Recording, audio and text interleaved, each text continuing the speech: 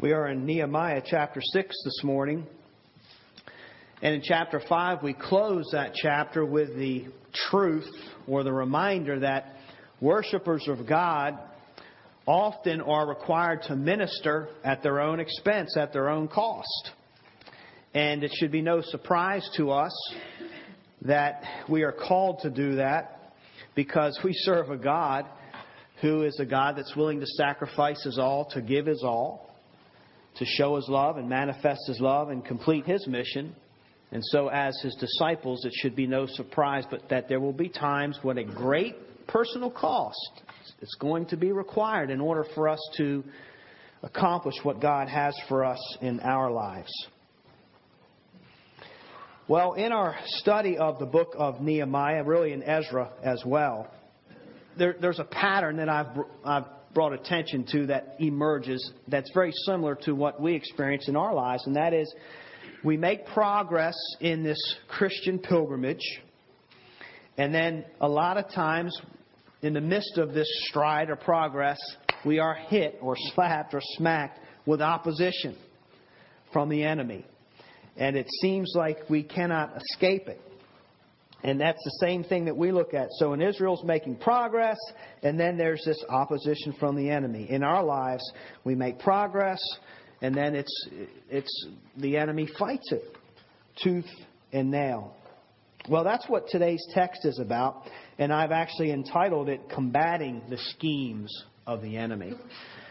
And I really look forward to studying God's Word with you this morning and just kind of immersing ourselves into the timeless treasures of God's Word. And I know that God uses it to equip each of us to make this journey of faith. As I grow in the Lord, I become more and more aware of the importance of the body of Christ and trusting God to use my brothers and sisters in Christ in my life and in each other's lives. So I appreciate your presence here this morning and your desire to sit under God's Word. And I do want to say that as I close this message, that we're going to have a time of prayer. So just kind of forewarn you so you can anticipate that. We're going to have a time of prayer pertaining to the schemes of the enemy. And I have a little idea of what that's going to look like. I can't say I know everything that will transpire, but I have a picture in my mind of something I feel like we need to do as a body of Christ this morning. So I will lead you in that, but I just wanted to forewarn you to anticipate that. Well, the enemy, as you know, is always closely involved with this pilgrimage that we're on, this journey of faith. I wish we could do it without the enemy. And it's bad enough that we have our own sinful desires to have to fight off and to say no to. But on top of that, Scripture informs us, and it is our reality, that there is a spiritual warfare that goes on. There's this darkness that wants to overtake us, and we have to deal with that in our walk with God. And it's always close. Jesus gave us the parable of the wheat and the tares. And in this teaching that Jesus gave us is the idea that they're growing together. You have the children of God and the children of the enemy that are growing together, and they're kind of, the tares are interrupting the wheat, and they're keeping them from growing as fruitful as they could. And one of the questions asked during this parable was, well, should we go down there and remove the tares so that the wheat can grow more fruitfully? And Jesus said no, they need to grow together. And at the final day, the final harvest and separation will be made. And there's a lot of truth or a lot of teachings that could be drawn from that. But one thing that we draw from that parable is that the wheat and tares grow together. And the idea is that the presence of evil is with us in this day and age. It's with us in our personal lives. It's with us in our corporal lives. And so this idea of fighting off the darkness and the schemes of the devil is something that's very real and evident to us. However, it's not beyond our reach. It's not beyond our grasp to be able to experience victory and overcome these, to successfully combat the schemes of the enemy. And that's what we find in Nehemiah. Nehemiah faced, we're going to look at 3 particular battles that he fought. Right here in just part of chapter 6. That he was able to, he had a method, he had an approach to fight these off so that he could stay the course in his journey of faith. The first we see is diversion versus focus in the first 4 verses of chapter 6. Now when Sanballat and Tobiah, and you guys have read their names before, Pete and repeat, nothing but trouble all the time. Sanballat and Tobiah and Geshem, the Arab, and the rest of our enemies heard that I had built the wall and that there was no breach left in it, although up to that time I had not set up the doors and the gates. Sanballat and Geshem sent to me, saying, Come and let us meet together at Hakkephirim in the plain of Ono. But they intended to do me harm. And I sent messengers to them, saying, I am doing a great work, and I cannot come down. Why should the work stop while I leave it and come down to you? And they sent to me 4 times in this way, and I answered them in the same manner. Nehemiah calls these guys enemies, and we know what enemies are. It means that there's hostility between them. When there's an enemy around, there's tension in the air. There's tension in the room. There's tension in our heart because we know that that person is not at all for us. And the reason they're an enemy is because they look for opportunities to take us down, to make less of us, to bring us harm. The scheme here is that these guys are wanting to make it appear that what they really want is to make peace. We want to make peace. Look, Nehemiah, things don't have to be this way. We all know how disturbing it is to our hearts and souls to have to deal with each other as enemies. Let's just have a little powwow and work this out. Let's be friends. And you know, it sounds like a good idea. And by all means, Scripture teaches us to seek peace at all costs whenever possible. And Jeff Liverman reminded us in a message a few weeks ago about being a peacemaker and also introducing the idea of reconciliation. And this is something that is our Christian duty, is to do the hard work of making peace when it's possible and reconciliation. But peace is not always possible. The idea, of course, forgiveness takes one. I can forgive you whether you forgive me or not. But reconciliation takes 2 people because you're bringing a relationship back together. And if both people aren't willing to repent and to see life as God sees it and to see their hearts as God sees it, then you can't have reconciliation. Somebody's remaining outside of that, or the enemy. And that's what we find in this situation. And Nehemiah is saying no to this offer. Because not everyone that presents themselves as, hey, I want to be your friend, always has our best interest in mind. So there are limits to peacemaking. We can't cut a deal with the enemy. We know that. Jesus didn't come to cut a peace deal with the enemy. He went to the cross to make war with the enemy, to defeat the enemy. Because he stands in the way of God's plan of redemption and forgiveness for all mankind. So he did not parley with the enemy. Nehemiah's not going to parley with the enemy. And they're enemies because maybe on the outside they have an appearance of wanting to do things right, or maybe even worshiping the God of the Jews. But underneath, they really want nothing to do with God. I mean, we know the history of Israel. They want nothing to do with the true God, not with pure motives anyway. And so Nehemiah knows this. He informs them, or reveals, that their intentions are not to make peace. Their intentions are only to stop the work of the Lord. Their intentions are only to harm Nehemiah, to cease this great progress that are being made for God and His people. And there's something here that I think we want to keep in mind as children of God. And that is, we just have to know. We always have to be mindful, or keep in the back of our minds, that the enemy wants to decommission us. The enemy wants to decommission us from the work that God has placed us in. I think the enemy is portrayed in Scripture as the accuser of the brother.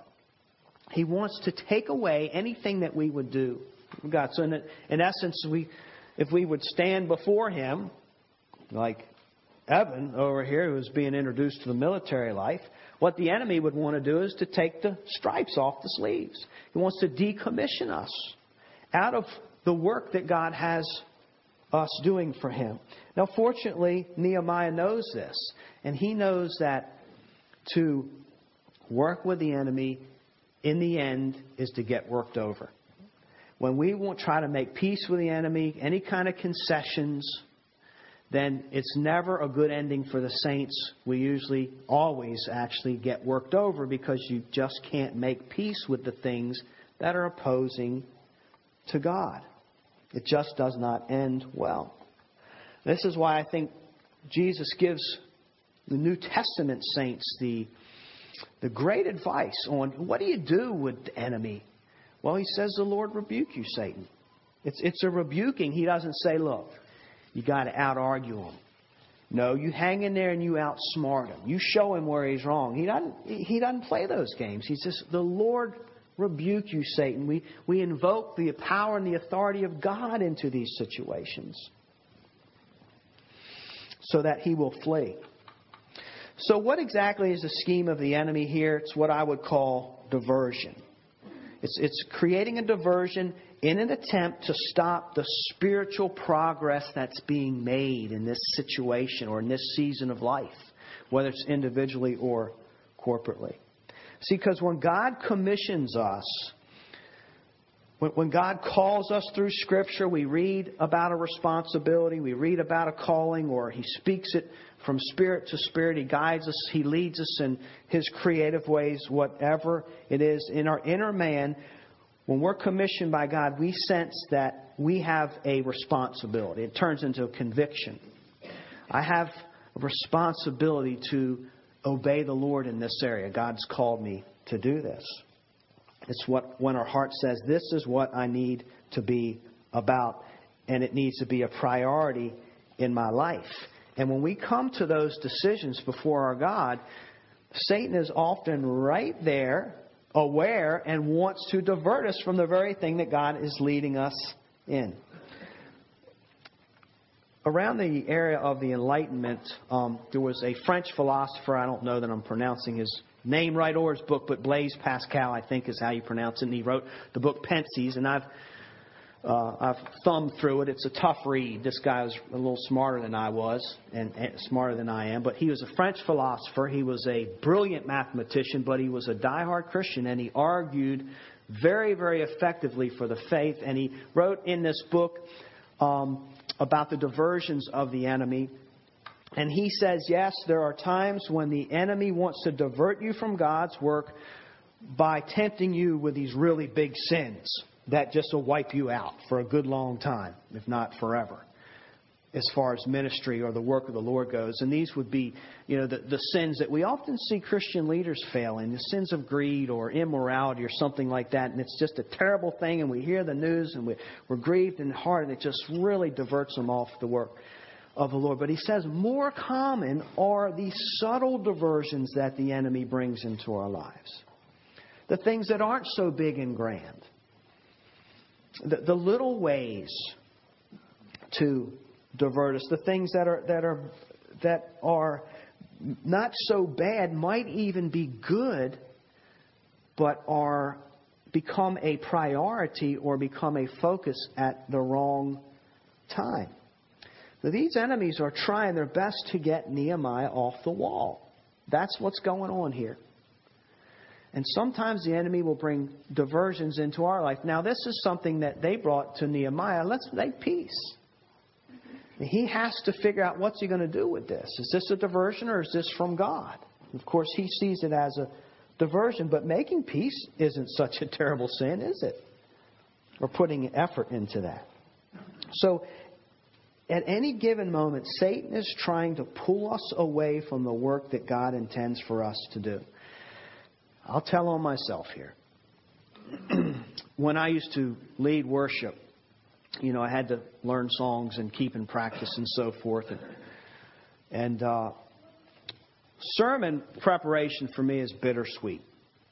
And that is, I don't know that I ever come away disappointed from God's Word when I really take the time to just immerse myself in it. There's just treasures in there. I love to study God's Word. But it's work. And to organize it, I like to just keep it for it to feel good in my head and my heart. But then you got to organize it into points and material, and you got to think about application. You got to think about other people. And so it's bittersweet. I love it, but it's hard work. And so there are times when I don't want to do it. But I'm not so crooked that I just say, God, I'm not doing it, and I'm just going to go over here and do something I'm not supposed to do that's really blatant. So what I do is I avoid it in the little kind of ways, the subtle ways.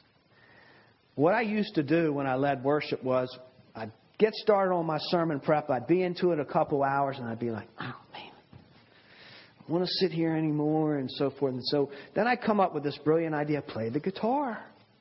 After all, you're the worship leader, and you need to brush up on these songs, and it can't hurt. You need a little improvement in this area. So what I would do is I would use the good thing of playing the guitar at the wrong time. It was a procrastination. It was an avoidance. When I knew that at this time during my week, and I look at my schedule, this was sermon time period, that's my priority. So when my family hears me singing or playing guitar, certainly it's a glorious time of worship going on in that bedroom. And I was able to worship the Lord actually during those times, but I was not doing the work that God called me to do at that time. And therefore I suffered for it. I broke my concentration. It took longer. It's never good. That's just an example. Have you ever noticed that when it comes down to just really getting things done, the nuts and bolts, all these ideas coming in your head of other things you can be doing, that you've been avoiding the rest of the week? So now I don't really play the guitar hardly ever, and if I do, it's this. It's almost always because I'm avoiding something. But now it's more like, now would be a good time to answer this email I haven't answered all week. Or something like that. I mean, so it's doing good things. But what is that? It's a diversion. I know it's a diversion in my heart. And it's getting me off the wall. I'm not doing what God is requiring me of that time. And when you have responsibility, you got to put it on the calendar sometime during the week so that you can accomplish it. Nehemiah is close to completion. The only thing left is setting the gates in the hole. This is a very important strategic time in redemptive history. And here are his enemies saying, hey, let's do lunch. Let's kiss and make up. This isn't the way to live life. So we think about this and ask ourselves, what's God commissioning us to? What's He calling us to? What are the things in our hearts that we know we need to do before the Lord? He's asking these things of us. And what are the diversions that the enemy might have? Are there times where we neglect our marriages in favor of spending more time with the kids? Or are there times when we spend more time with the kids in favor of doing the work of the ministry?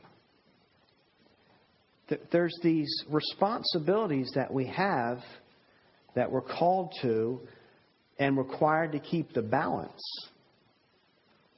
and not allow the enemy to come in and divert us from doing the work that he wants us to do. And if we have scheduled time or a given time or a season of time, and we know what that is, to keep ourselves up on the wall.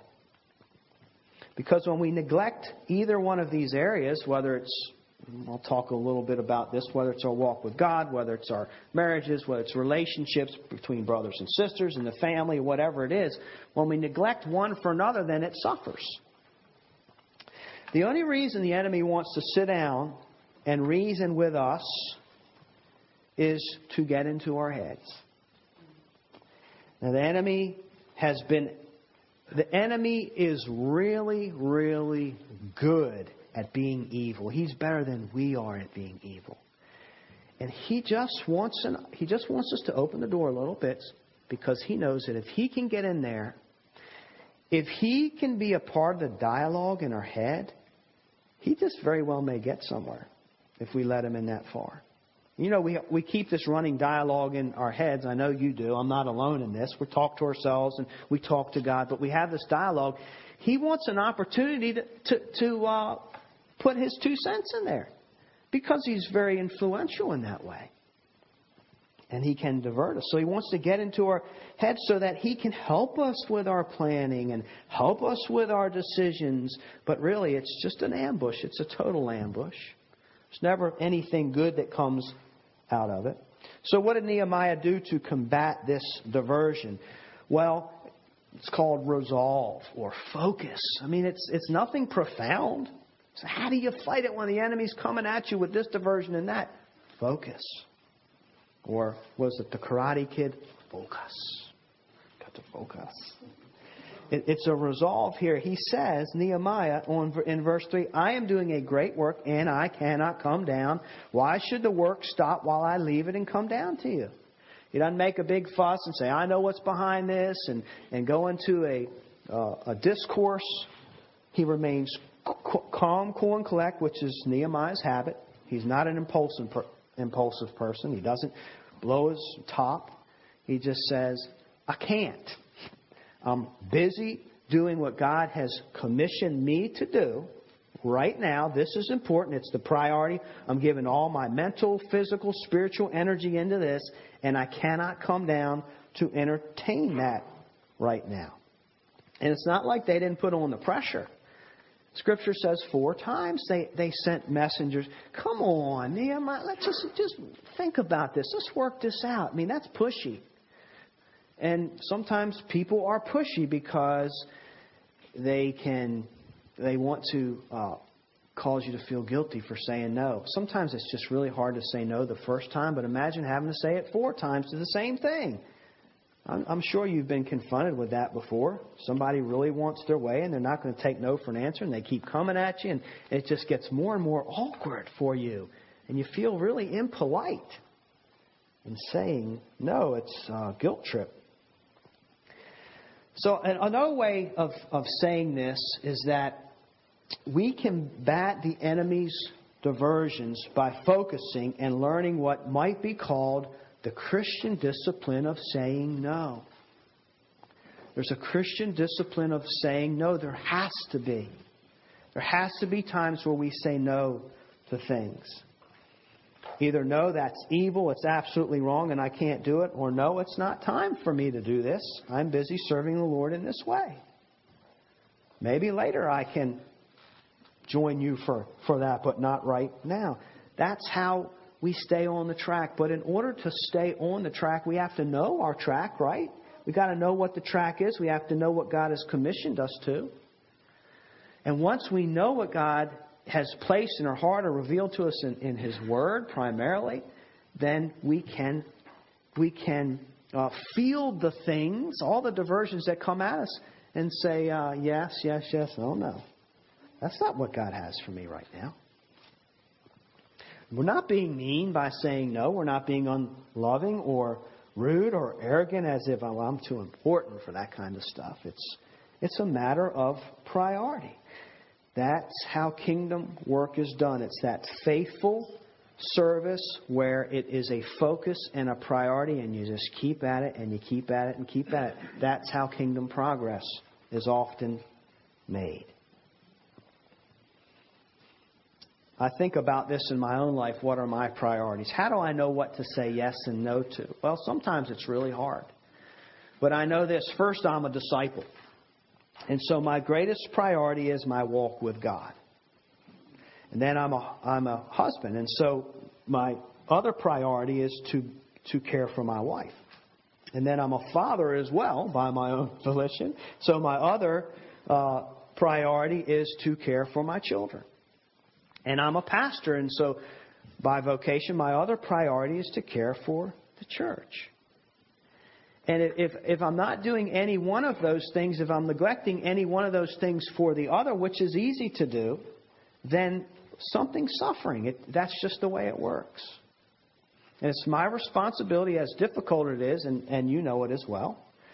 I have to juggle these priorities. I have to keep this certain plate spinning.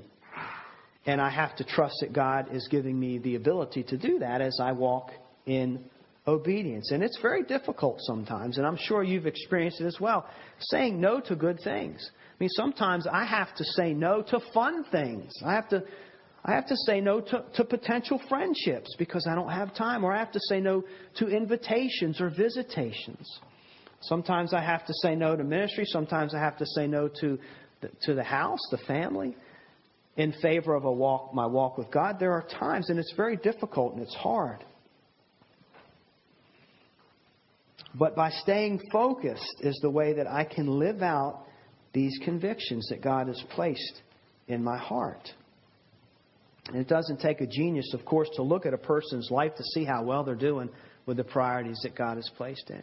You know, if our marriages are falling apart, what's the message? It's being neglected. If our kids are running wild, what's the message? I'm neglecting them. If I'm a Christian and yet I'm not involved in ministry at all, there's neglect there. If I'm not holding down a job to provide for my family, something's not right there. And it means to refocusing on God afresh and looking at the track that He has set before us. And of course, as we focus on our priorities, then we accomplish what the Lord has for us to accomplish. So we want to stay focused. We just want to expose our hearts to God's Word this morning and say, God, where's my track? And remind me if I've lost sight of it. What are the important things in my life? Because there's so many diversions these days. And help me to walk it. Help me to see it, and help me to stay focused on this great work. Help me to stay on the wall. The second is disgrace versus truth, verses 5 through 9. The second scheme. In the same way, Sanballat for the 5th time sent his servant to me with an open letter in his hand. And in it was written, "It is reported among the nations, and Geshem also says it, that you and the Jews intend to rebel, and that's why you're building the wall. And according to these reports, you wish to become their king. And you have also set up prophets to proclaim concerning you in Jerusalem, there's a king in Judah. And now the king will hear of these reports. So now come and let us take counsel together." Then I sent to him, saying, "No such things as you say have been done, for you are inventing them out of your own mind." For they all wanted to frighten us, thinking their hands will drop from their work and it will not be done. But now, O God, strengthen my hands. What's another scheme, or the second scheme in this text, is to discredit a person's character, or to disgrace them, to disgrace or dishonor the reputation of the saints of God. And he sends an open letter. And in that day, most letters were sent, as you know, and sealed, often with a wax ring. Nobody got to read them. They were sealed, and they were only intended for one set of eyes only. But an open letter basically is like posting something on the internet. It's going public so that everybody can read it. There's no intention for it to remain secret. It was for everybody to read. So this letter is sent so that everybody can hear of this reporting that's taking place. And it's fair game now. And what does it state? In essence, he's saying to Nehemiah, the public is full aware of what you're really doing here. This rebellion that you're working up and your desire to be king, there are reports, and they have been substantiated, and such says it as well, that you are in rebellion to the king Artaxerxes, the king of Persia, And it's only my right and duty to let him know about this and to warn you of the dangerous waters that you're treading into. And of course, behind that is to instill fear. Nehemiah sees right through it. It's another scheme. And you'll notice that all these schemes from the enemy have something to do with instilling fear. So these are the reports. So the plan is simple. Take out the quarterback. He's the man with a vision. He's got the energy. He's the most driven. He's holding things together. He's calling the shots. Take out the quarterback. And maybe this progress will slow. Take him out of the work. So he didn't fall for the invitations of false peace. So now let's just go after his character. Let's dishonor him. Let's twist his motives.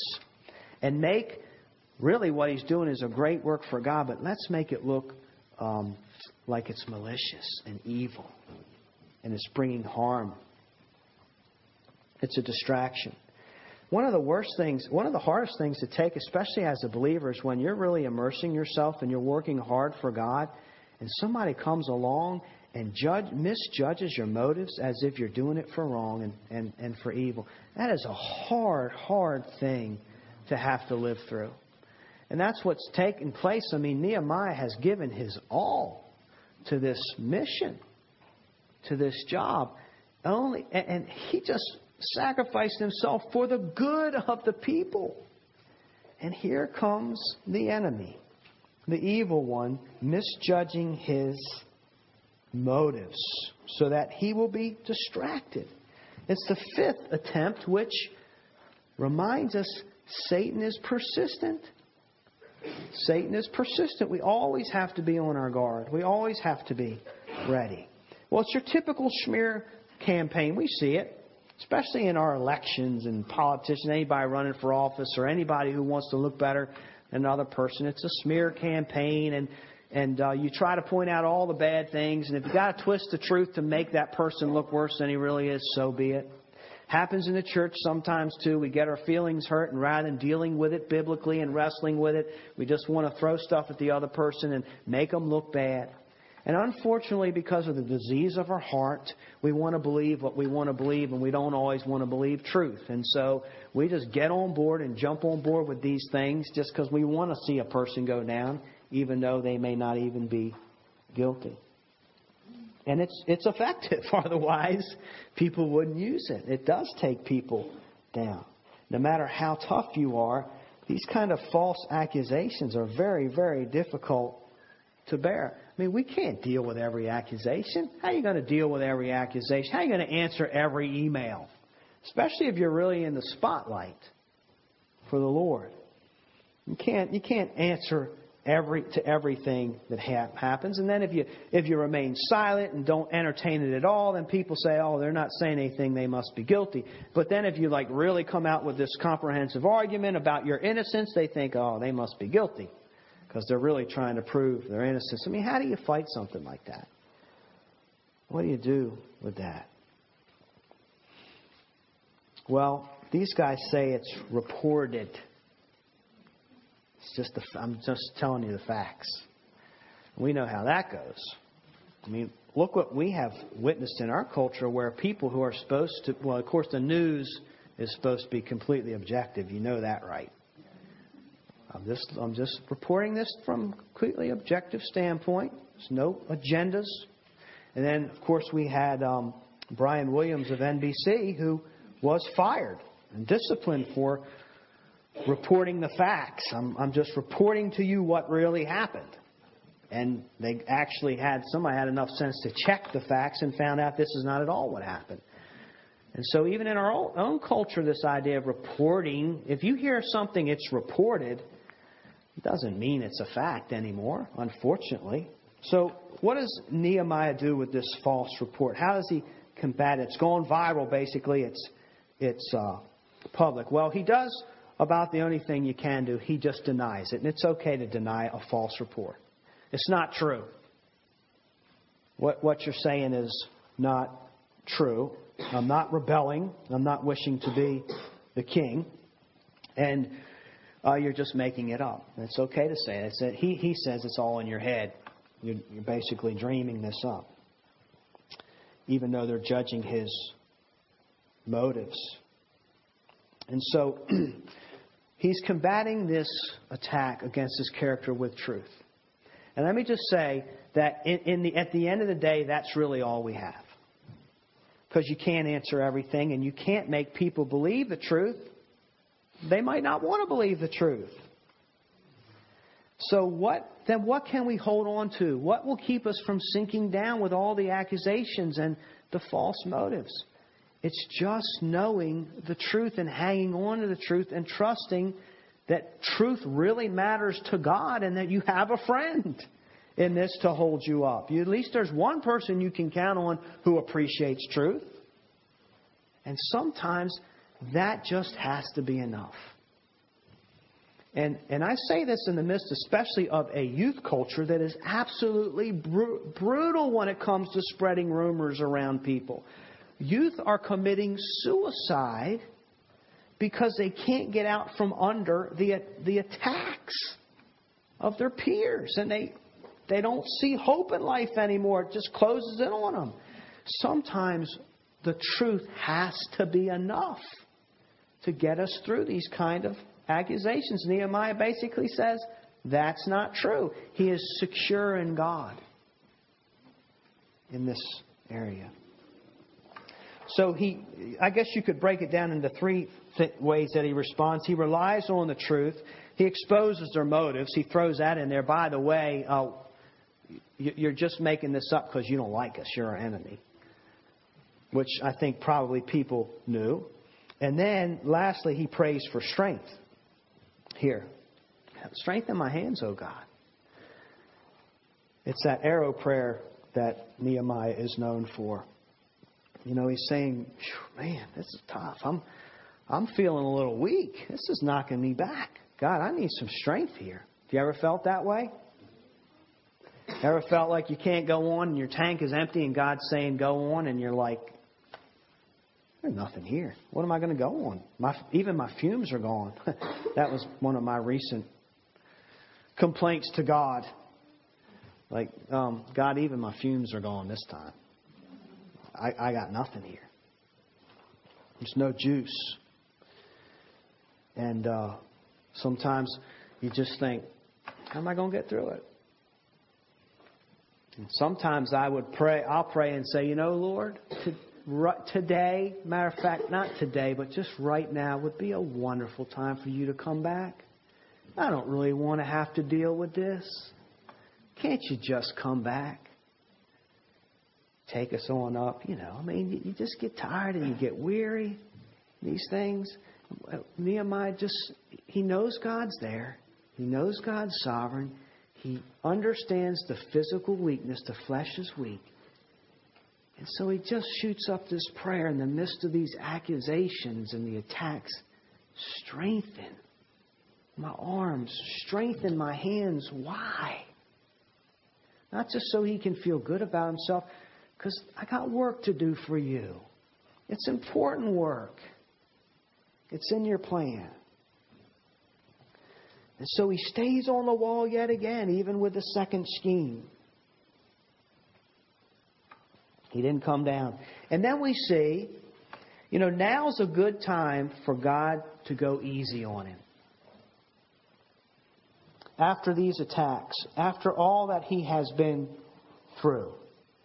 And he prays this prayer, strengthen my hands, O God.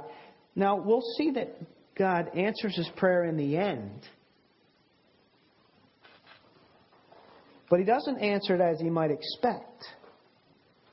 God doesn't go easy on him. Because if there's ever a time that a bro could use some spiritual encouragement, now would be a good time, right? Wouldn't now be a great time for God to send just another mature Christian to come along side him and Lisa's up here crying. She's trying to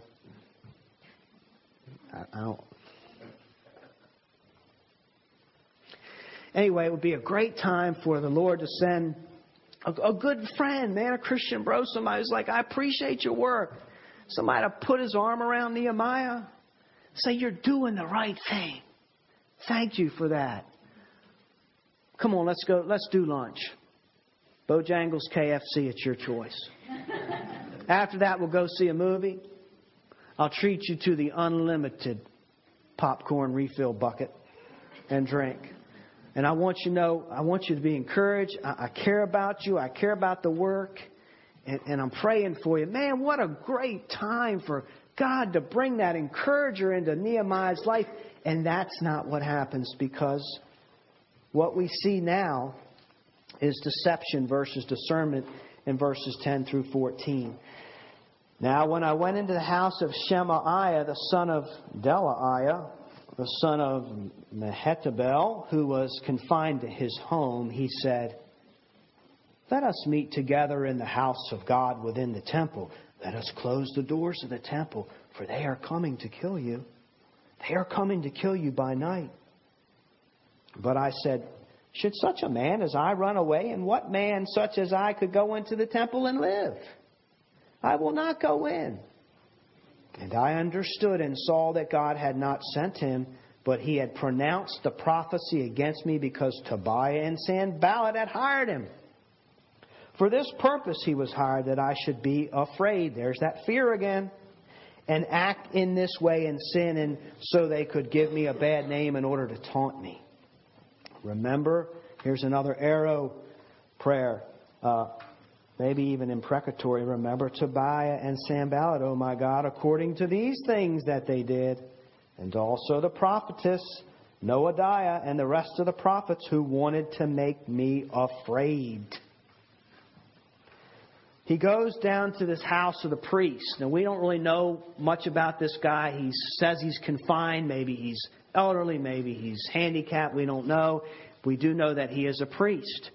And he is important. He is important enough of a man of God to cause Nehemiah to come down off the wall to see what he has. And I think Nehemiah is going because this guy, this priest, says, "I have a word of God for you." And of course, Nehemiah could really use a word from God right now. So I'm speculating that that's what's going on here.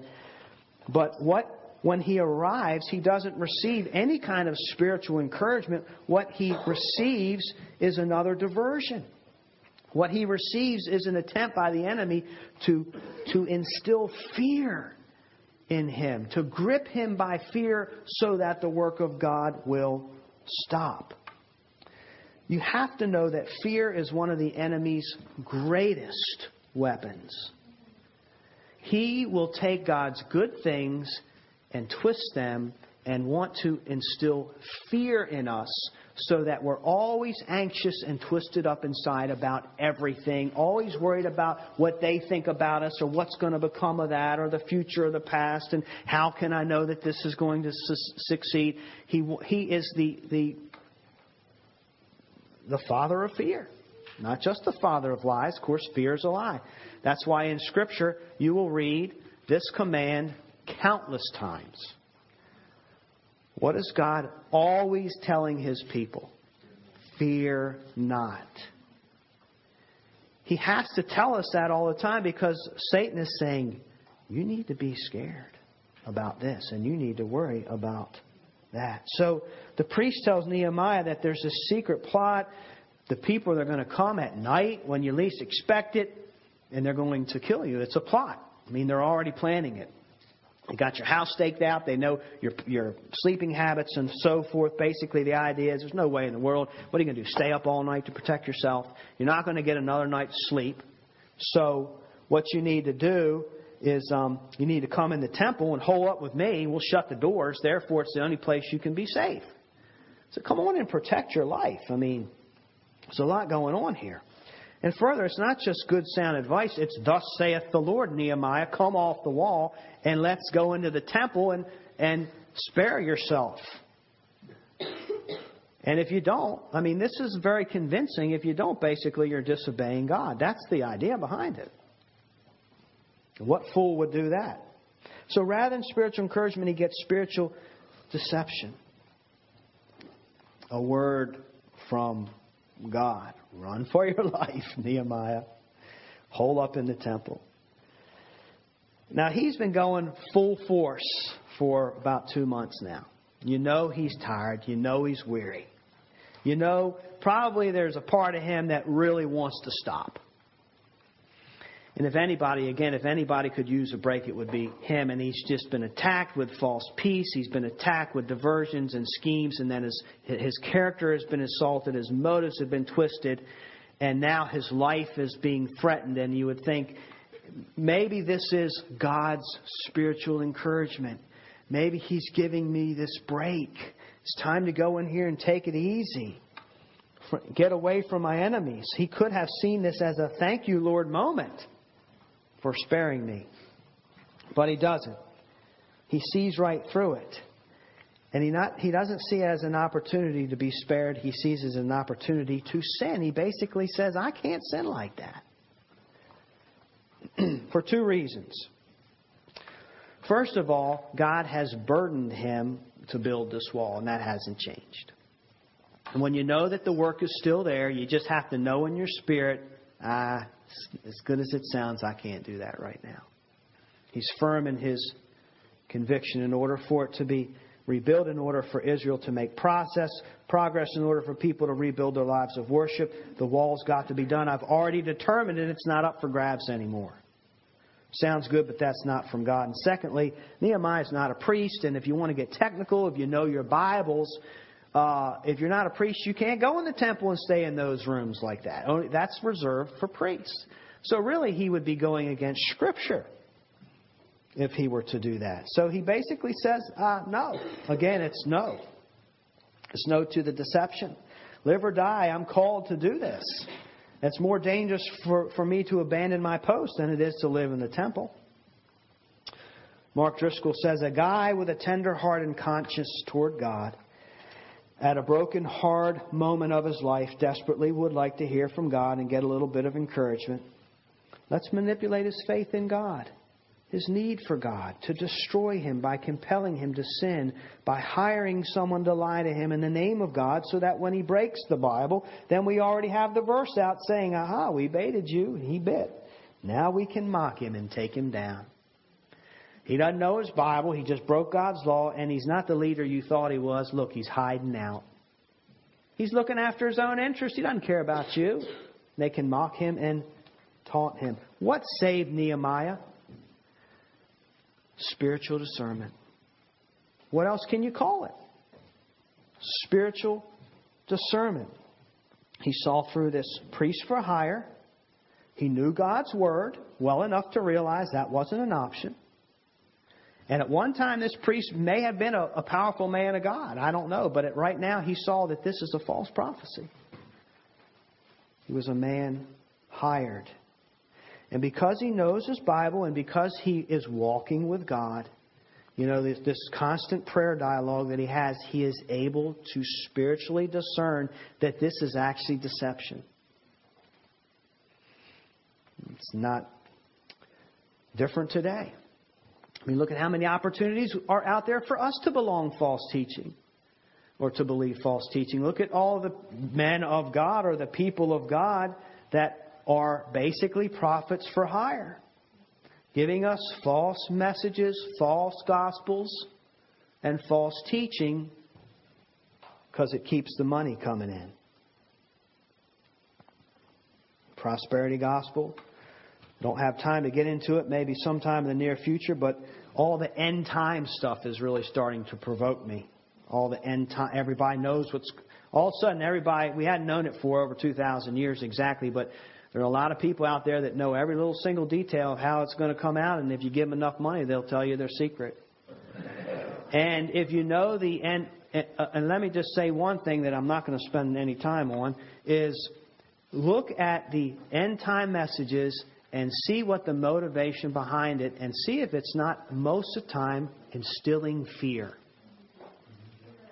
It instills fear, and it gets you restless, and it makes you feel panicky. I got to do something. Man, I don't know that's from God.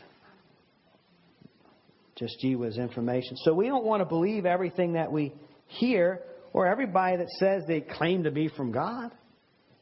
We need spiritual discernment for these things. So he combats the spiritual deception with spiritual discernment. He throws up another arrow prayer, and it's basically an imprecatory prayer. Once again, God, be reminded of what's going on here because, those guys.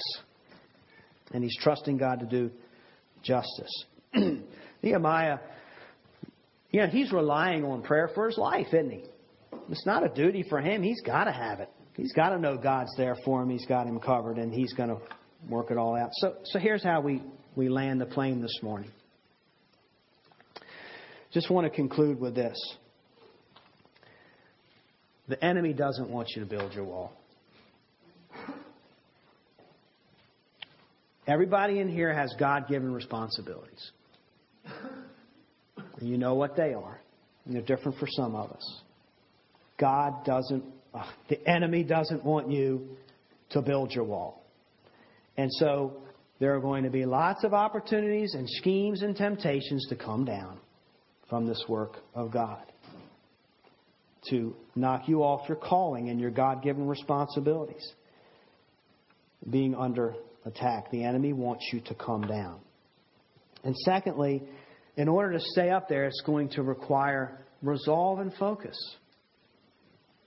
It's going to require absolutely depending on God's truth and not what things may appear and not what people might say.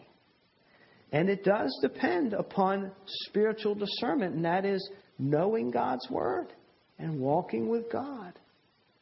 The enemy does not want us to stay on this wall. However, if we are able to do this, then great kingdom progress can be had.